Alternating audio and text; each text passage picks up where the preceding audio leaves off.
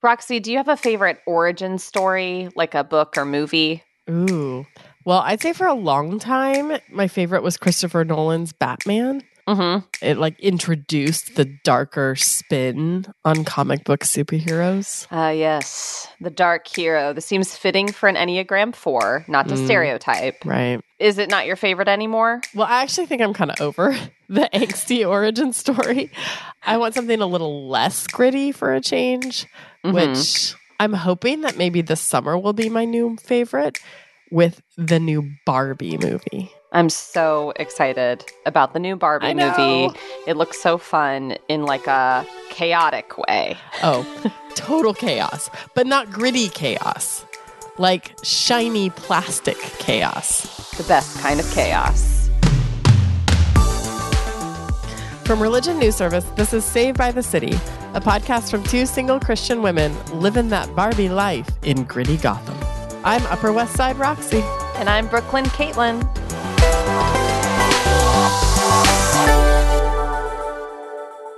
So, yeah, we're both excited about the Barbie movie. Is it because you played Barbie as a child?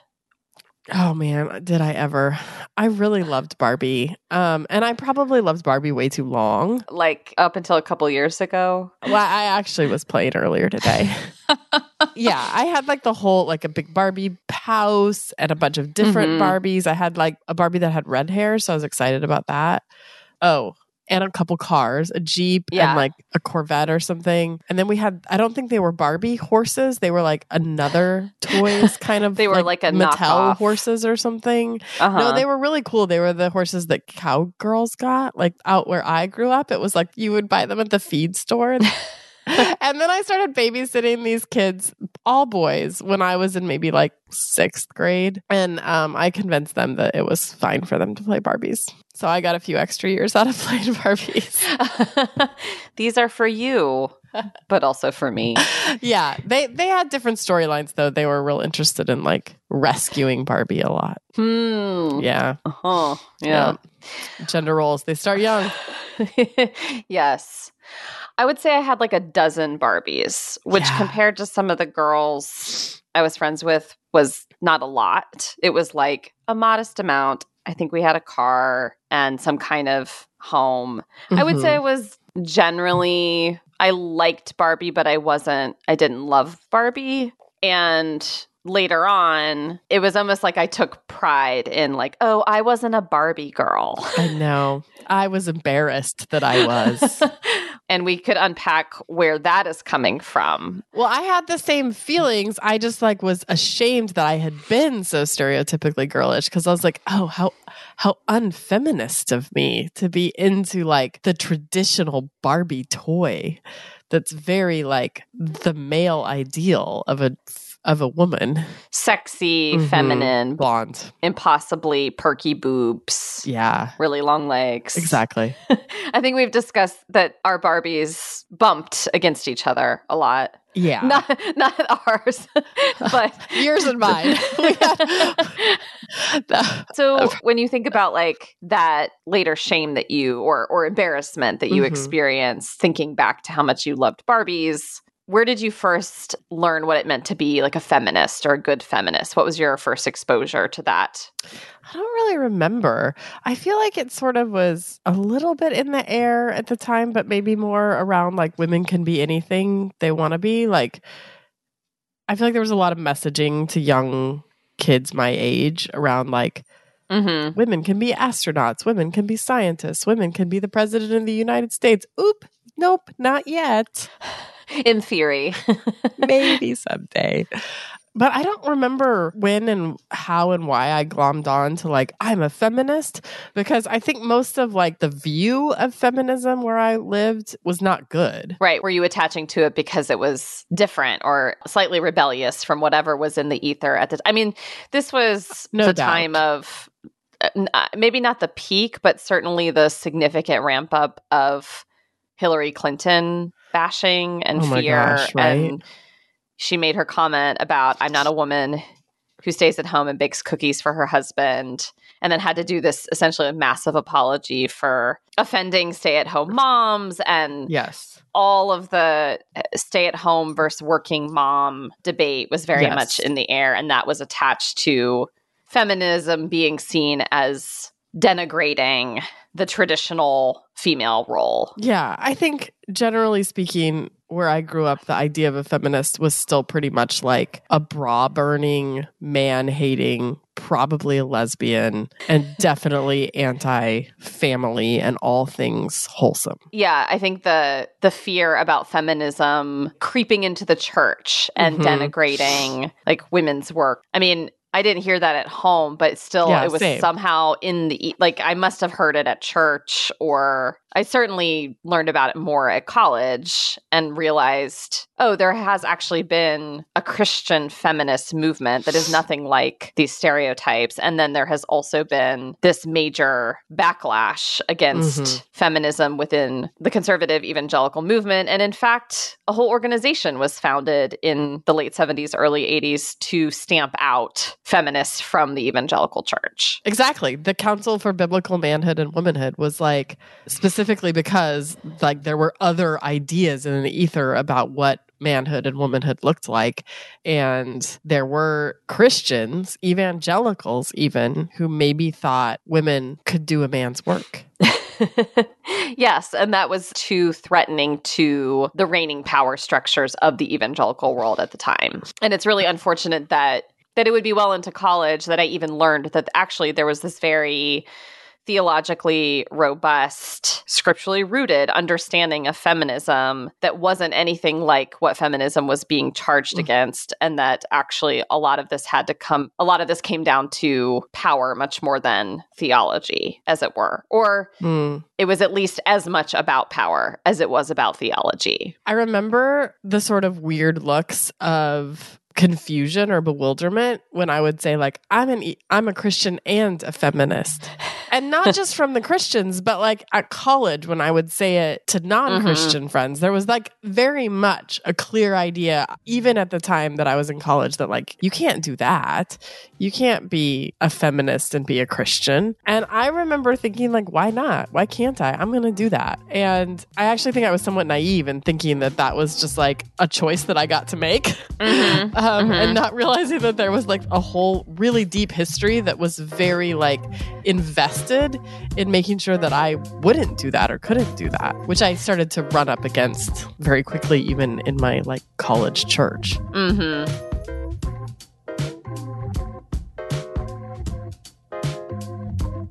This is one of the reasons I'm excited to have our guest on the show today, because his new book tries to answer exactly why both of us had felt like being a Christian and being a feminist is not a real thing. To be a good Christian is to not be a feminist. His new book really digs into how and why feminists and many other groups became marginalized and excluded from the evangelical movement as we know it. Isaac B. Sharp is the author of the new book, The Other Evangelicals, a story of liberal, Black, progressive, feminist, and gay Christians and the movement that pushed them out. There are folks who fought for different visions of what it meant to be evangelical, and they have been forgotten by the history books. And some of that is deliberate. The book is something of a historical origin story for the evangelical movement in the 20th century and who came to be in it and out of it. Our conversation with Isaac is coming up a bit later in the show. I have to say that one thing that really struck me about Isaac's book was his description of how important of a role polling and pollsters played in shaping evangelical identity in the U.S. Seems like a world you're familiar with. You worked for one of the polling organizations he mentions many times in the book. You also have worked for more than one of the evangelical gatekeepers he talks about. It was like we were both in the rooms when it happened or where it had happened a generation or two before we got there. All right, let's back up a little bit. Give a little background here. Isaac argues in his book as evangelicals sort of became something that the broader public was interested in, which especially kind of happened around like Jimmy Carter when the first evangelical became president, who was a Democrat, if you can believe it. But people got interested. Like, who are these evangelicals? Who are the born again Christians? And there were a couple of polling companies that had started to include questions that identified evangelicals. And so then those kind of became the de facto definitions, what the pollsters were using, because then that's what journalists could use. And so you ended up with these definitions that in some ways were made up, but also like have continued to be a real like point of contention within the evangelical movement. Like, what does it really mean? And does it really mean these 9 points or these 4 points that a polling group decided it did? Yeah, it's interesting you mentioned 4. I know we've talked about the Bebington Quadrilateral. Old Bebby and his quad. But in fact, most people who self-identify as evangelical in the polls are not thinking about the Bebington Quadrilateral. When I was working at Barna, where we famously had 9 theological points that you had to agree to in order to be an evangelical, that really narrowed the field. Even when I was there, like a big part of our ongoing conversation was like, is this really a good definition? And we did end up creating one with the editors at CT that was more closely based on the Bebington Quadrilateral. Isaac talks a lot about Christianity Today magazine as one of these classic institutions that has tried over the decades to define evangelical boundaries. And when I first came to CT, I thought my primary job as an editor would be to produce a really good magazine. Right. And I realized pretty early on that actually part of what editors at CT understand themselves to be doing is to also be holding evangelical boundaries, that there was a lot of boundary keeping in what I would say what and who we would publish and not publish. And some of those conversations would become contentious. And then I'd also wonder, is this just our like personal opinions back, like going back and forth? Like, who's the arbiter? This all feels like, too personal in a way. Do you have any particular like specific memories of that stand out where you felt like, oh, okay, this is what we're doing right now? Well, a friend of ours and I, Sarah Pulliam Bailey, we overlapped at the magazine and we co-founded the women's website Hermeneutics. It's a pun that I was very proud of at the time, and then as time goes on, I'm like, is that cringy? I don't know, but I was very personally gratified by the work of helping to run that blog because I felt like, oh my gosh, this magazine is very male-centric. It'd be great to have more women writers in the fold. And in my view, hermeneutics work was held up to greater scrutiny than other portions of what CT was doing because of the concern that it would be perceived as feminist, as if to have women writing is like inherently feminist, and to be feminist is to inherently be kind of bad or on the margins or playing with the boundaries.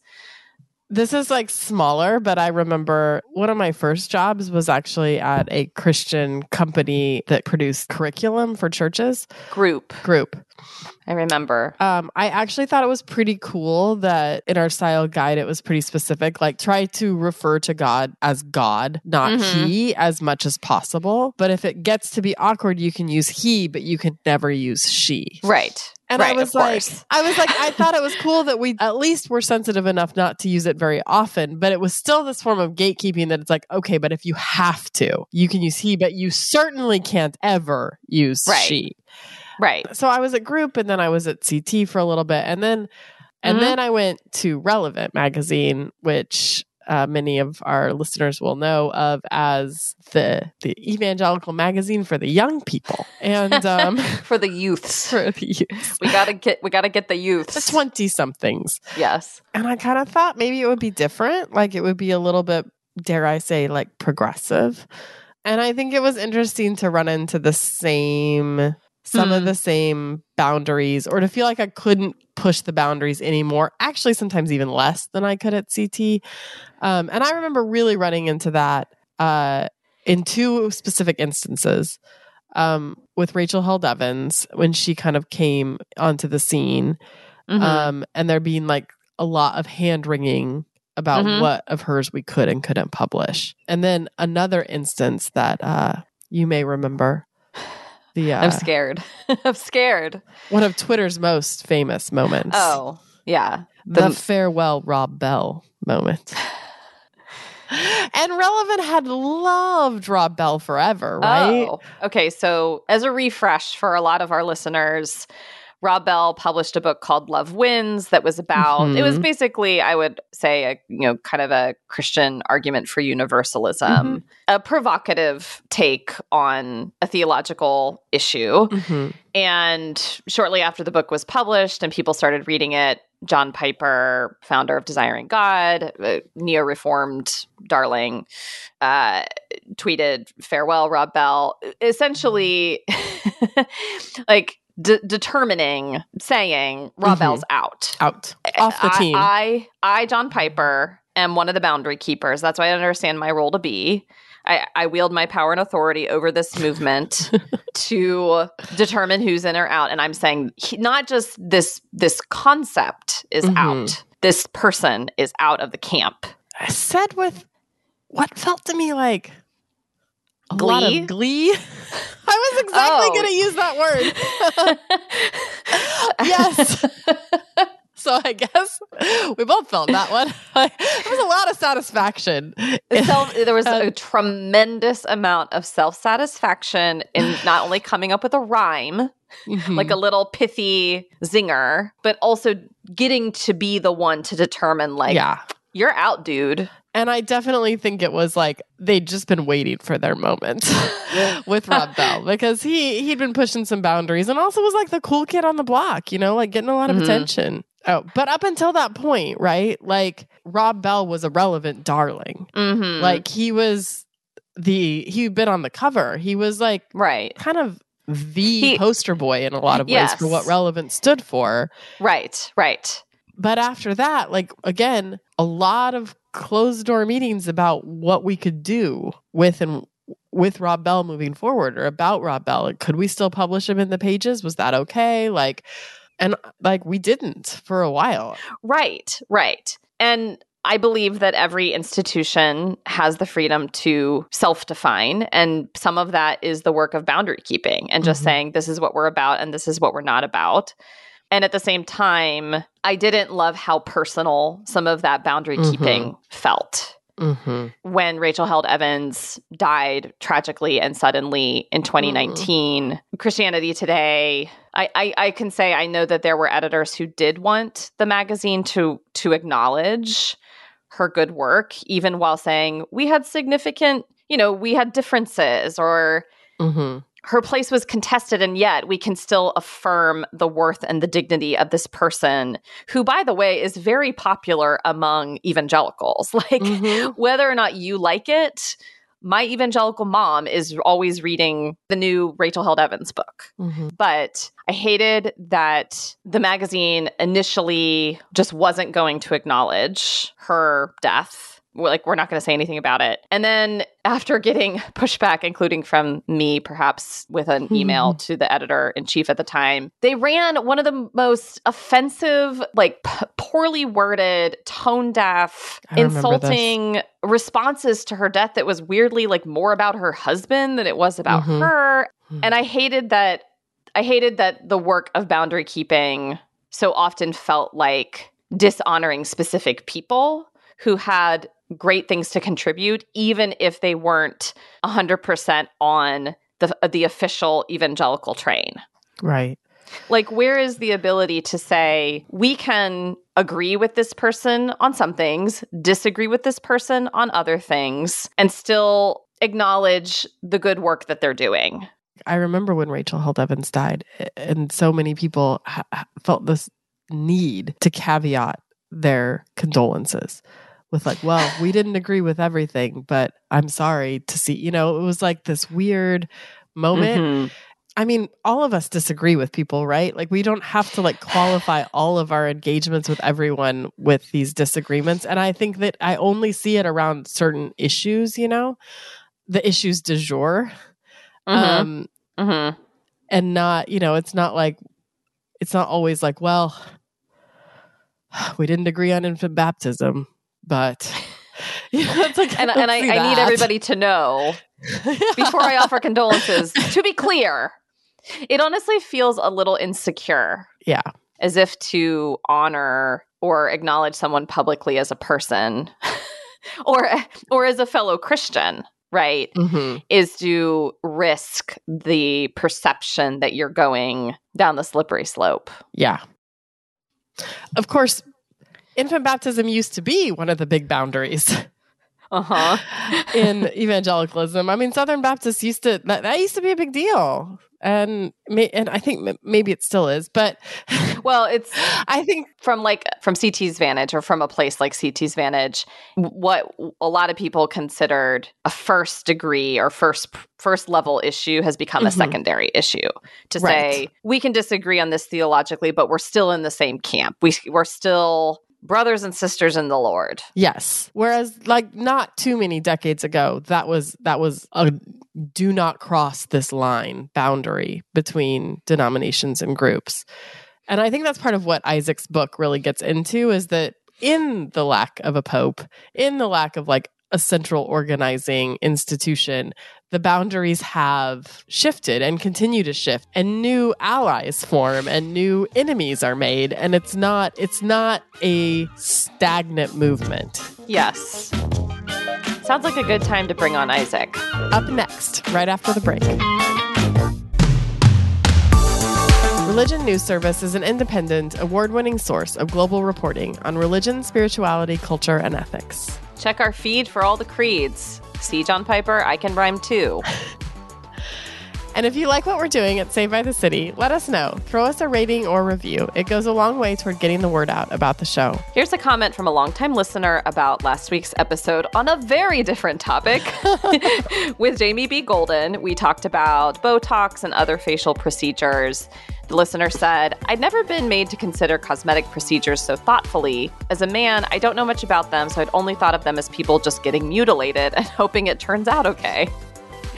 Great show. This was a hard subject for y'all to take on, and you were brave to be vulnerable while facing it. Kudos. Facing it. Yeah. I see what he did there. You can also get in touch with us via email at sbtcpodcast@religionnews.com. We'd love to hear from you.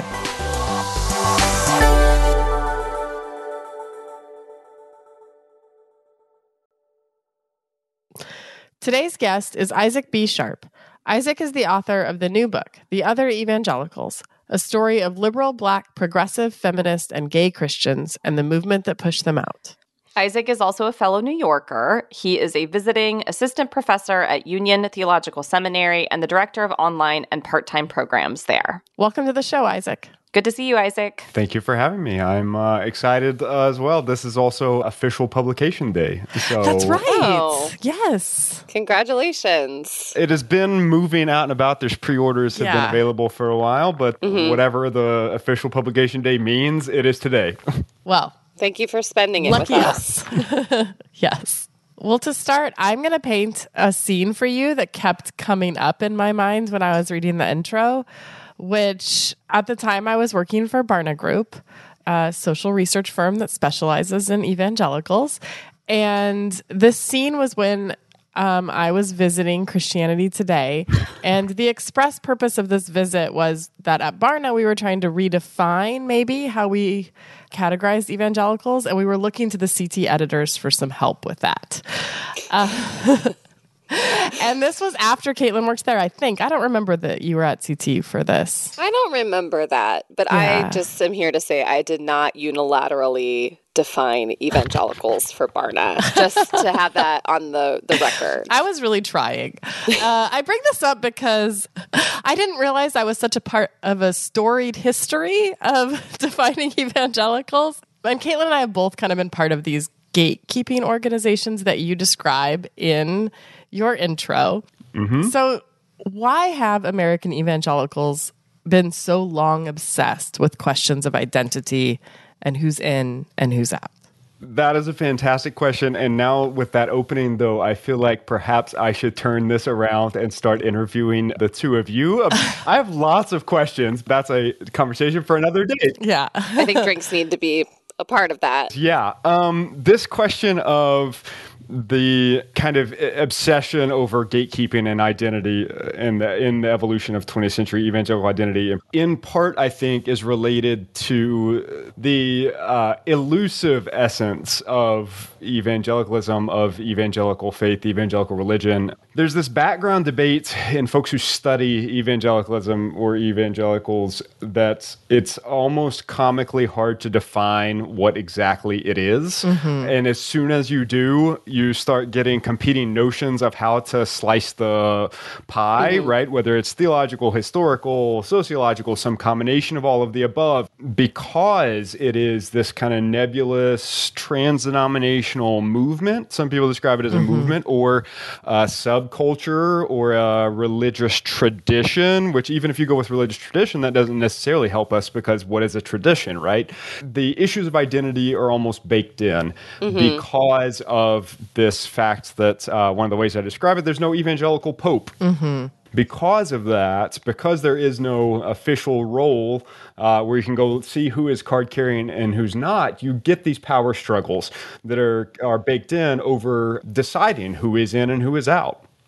Your book definitely highlights how difficult evangelical identity is. And you seem to be making the case that maybe the question isn't so much what is an evangelical based on specific theological criteria or Bebbington and his quadrilateral, but rather who is an evangelical, and part of that is also who is not an evangelical. Yeah, that's a good way to describe a bit of what I'm doing. This interesting thing happens when people start talking about evangelicals and evangelicalism in the public, right? Let's say journalists or political talking heads, commentators, whatever. And it is that folks by now kind of take for granted when you say evangelicals, a lot of folks assume a reference for that, right? Like this is what we generally know what we're talking about. And part of what I was trying to do with the dissertation and book is foreground the fact that it's really contested and that there's in part a behind the scenes debate going on across the spectrum, internally, externally, evangelical, not secular historians, about how to define this. Part of one of my main goals is to highlight the fact that there is power involved, that a power analysis is crucial for all of those debates, that regardless of if it is a debate over evangelical theology and what is properly evangelical theology or not, that is always fraught with power. And one of the central questions that I return to time and again in the dissertation of the book is, who is getting to do this defining? Oh, you just previewed my next question. But I'll start with saying that, you make the case that one of the early boundary lines for evangelicals was biblical inerrancy, and that belief in the Bible being the inerrant word of God, we can trust it, final authority, etc., that belief really became a primary shaping force for evangelical identity. And the reason it did that is because of who interpreted it. You've already said there was no Vatican, there was no Pope to say this is the official interpretation. So who did end up getting to decide for evangelicals what interpretations of the Bible were correct, and how did their voices get so loud? You hit on an incredibly important distinction there, too, with this question. So, to the point around inerrancy, yes, this is often how evangelical institutions in the 20th century have defined what it means to be in or out. It's a recurring problem for this formation of evangelical identity in the 20th and 21st century in the U.S. context that you get folks who say, yes, I agree with this statement of faith on the authority of the Bible. And then what do you do about divergent interpretations? Right. And it happens on any number of issues, theological issues like Calvinism or Arianism, free will, on socio-political issues like, can someone who affirms the inerrancy of Scripture vote for a Democrat and still be an evangelical? Around gender roles and gender identity. You have folks who say, I am evangelical and I affirm the authority of the Bible, whether it be inerrancy or infallibility, and yet I interpret this one piece of the scriptural puzzle in a different way. Oftentimes in that case, it resorts to power struggles over who can most effectively popularize and disseminate their interpretation, and also who can effectively undermine their opponents. This was the move a lot of times by evangelical gatekeepers. If you disagree with my interpretation, you are obviously not an evangelical, because if they affirm the authority of Scripture, they would reach the same interpretation that I have. One of the things I wanted to do with this book is try to do justice to folks' stories. And you get these painful stories of folks who participated as a part of a religious tradition their whole lives and thought they were in alignment with the official or semi-official interpretation. And then something happened and they reached a different conclusion, and all of a sudden they were marginalized as a heretic. And part of the argument of the entire book is that has had a profound shape on evangelical identity. So, yeah, what you're describing within evangelicalism is essentially how boundaries get set. And you're saying that they get set by particular power plays. But I'm thinking about a lot of different religious groups. And I think most, if not all religious groups would say, well, look, boundaries are part of what it means to be a person of religious conviction and identity, that you have to draw boundaries somewhere for the term or the tradition or the movement, quote unquote, to have meaning. So, for example, I imagine mainline Christian institutions would have excluded evangelicals or would exclude evangelicals on certain theological boundaries as well. So are evangelicals unique or uniquely bad in their boundary setting, or are they just acting like what we expect religious groups to do? Yeah, this is a great question, right? So definitely the case. An argument can be made that what is going on is the usual order of things for religious identity formation. At least with evangelical identity in the U.S. context, a lot of folks don't know that. It is often taken for granted that we know who the evangelicals are.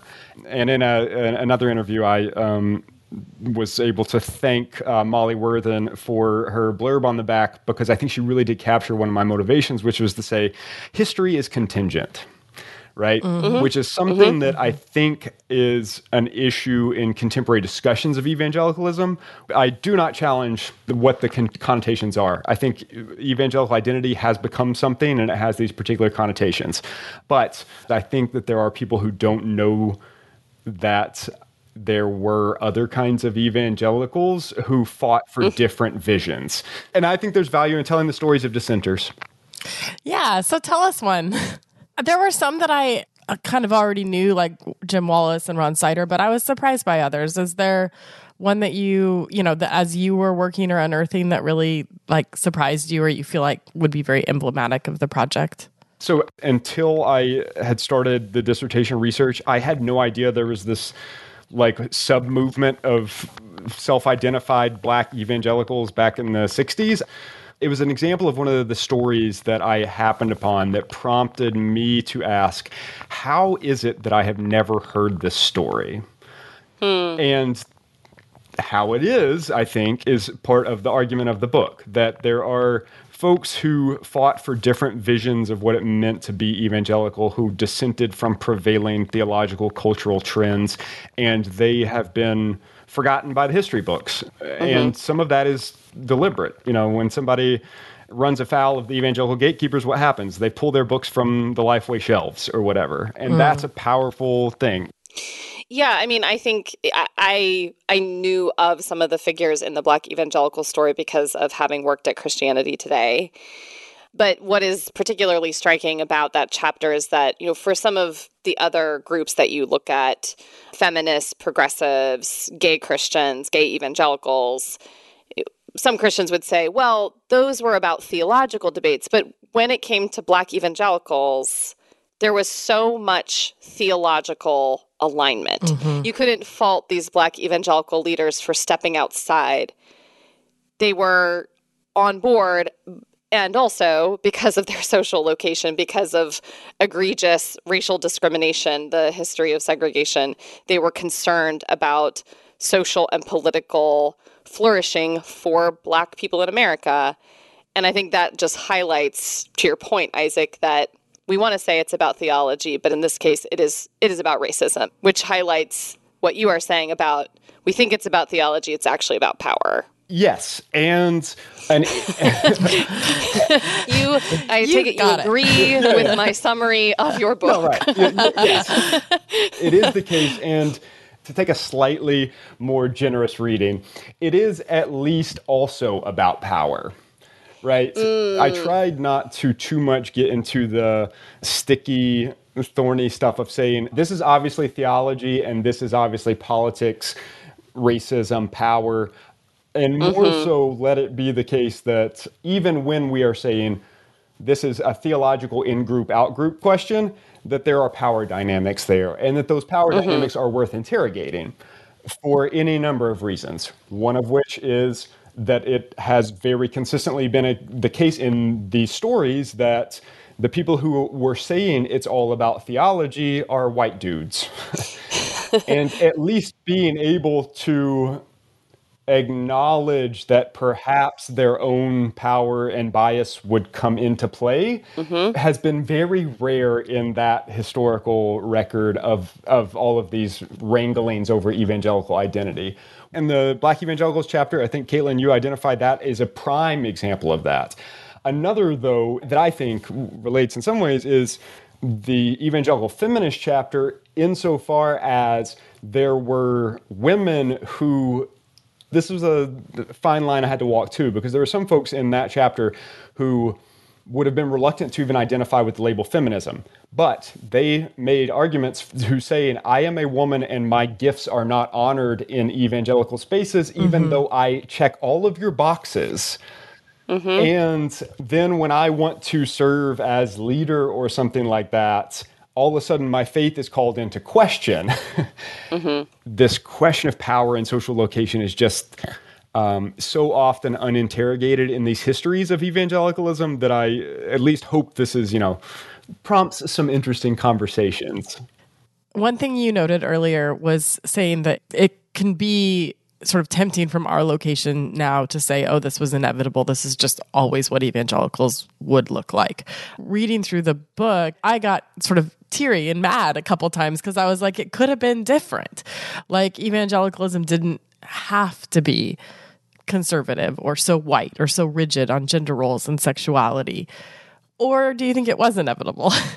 Like, are there some critical junctures you identified in your work where it maybe could have gone another way?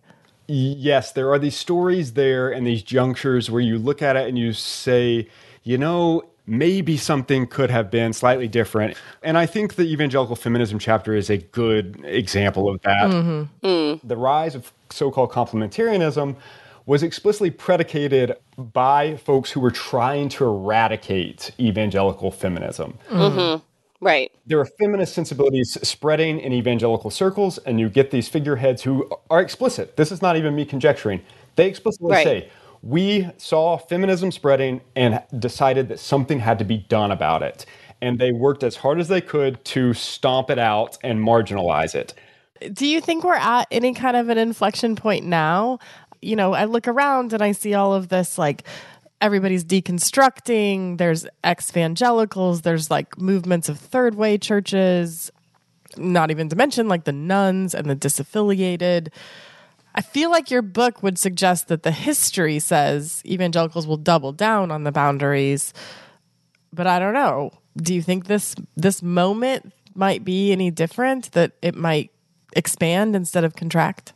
This is a fascinating question, and is one of those, yes, that's absolutely dangerous in a particular kind of way, because as soon as I go on record with a prediction, there will be someone 2, 3, 4, 5 years down the road who will be all too happy to say, oh, look how far this idiot missed that prediction. I hope in 2 to 5 years people are still listening to this episode of the podcast. Don't overestimate our influence. You never know. In the conclusion, I do a little bit of this. It feels like there is something going on with folks questioning this allegedly purely theological criteria they have always been given to say, this is what you believe as an evangelical. If you're a part of this community, this is how we define it.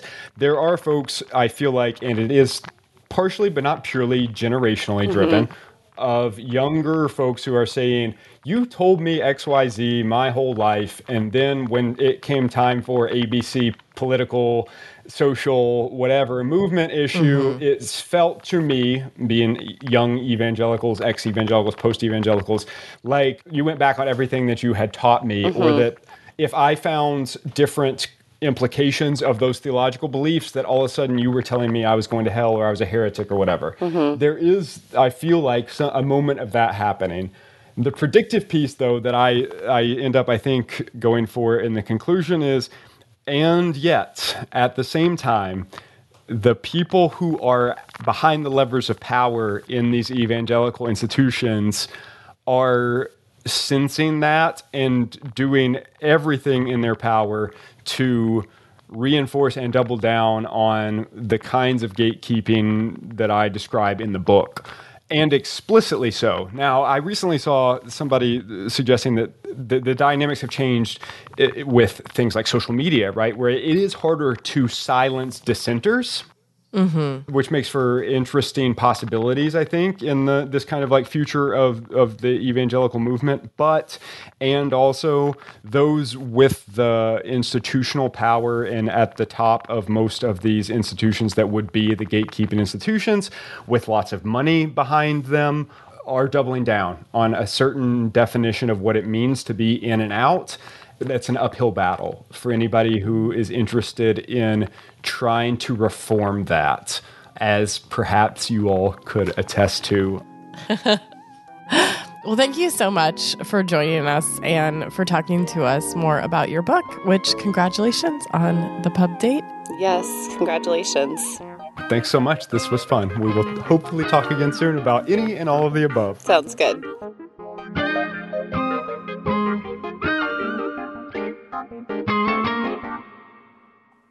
So when I was reading Isaac's book, I kept kind of wondering, like, is my church evangelical or are we out? Say more. Well, you know, like a lot of people in our church, in my church, grew up evangelical, are evangelical. There's still a lot of ways it feels evangelical, but it's also fantastic worship service. Yes, but we also do communion every week, and we go through like the Eucharistic rite from the Book of Common Prayer. And I would put us in the camp of a lot of the things that Isaac says puts you out of the evangelical camp, particularly around like LGBTQ affirmation and women's ordination, basically all of the things he said. So are we evangelical or not? And do we want to be evangelical or not? It's interesting to me that even when, you know, many people think of themselves as beyond or post whatever kind of faith community, the evangelical faith community that formed them, that question, am I an evangelical, still feels somewhat urgent to figure out and existential. I mean, I think that's the right word, because is there a sense that something could be lost if you're no longer evangelical? That's a good question. I think there's still something for a lot of people, and maybe I would have put Rachel Held Evans in this camp, of like, how do we save this? How do we remake or continue to be part of this tradition that we grew up in, that is our history and our culture, in ways that go way beyond just faith, but are actually like community and family and traditions? Like, how do we stay connected to that and also embrace these values that we have that feel outside of that camp? At the end of the day, I want to believe and extend the benefit of the doubt that Rachel was actually writing from a place of maybe heartbrokenness or heart sickness. I want to believe that even when she was critical of the evangelical movement, it was coming from a place of wanting it to live up to its name, to live up to the best elements of the tradition and what it professes. I think that's it right there. It doesn't have to be this way. There is a value system within evangelicalism that could embrace all of these things. And I think that's a little bit of the work of Isaac's book of pointing out that like all of these moments were not necessarily inevitable. Like all of these rejections or expulsions didn't have to happen. There were people within evangelicalism that did believe these things and did so within that tradition. And there was a decision by the tradition in some ways to say that's not going to be part of our tradition. Well, I guess there is something to be said about like a church like yours, Roxy, saying, no, we still are going to claim the evangelical label, and we're still going to claim to be in the family because we belong here too. You actually can't kick us out. You can't make us feel on the outs. Yeah, I mean, TBD, I guess. Let's just end on that super definitive note. TBD, I guess. TBD, I guess. Maybe sort of to be determined. All right. Saved by the City is a religion news service production. The producer is Jay Woodward, and the consulting editor is Paul O'Donnell. We get production assistance from Julia Wyndham. Chaz Rousseau put together our look, and Martin Fowler wrote our theme music. We are Roxy Stone. And Caitlin Beatty. Thanks for listening.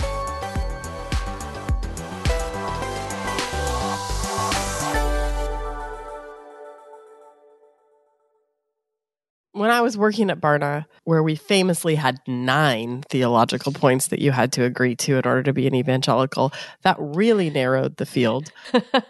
and we're going to come back to the 9 because I want to hear what they are. Could we not? Because I might embarrass myself by forgetting a few. Fair enough.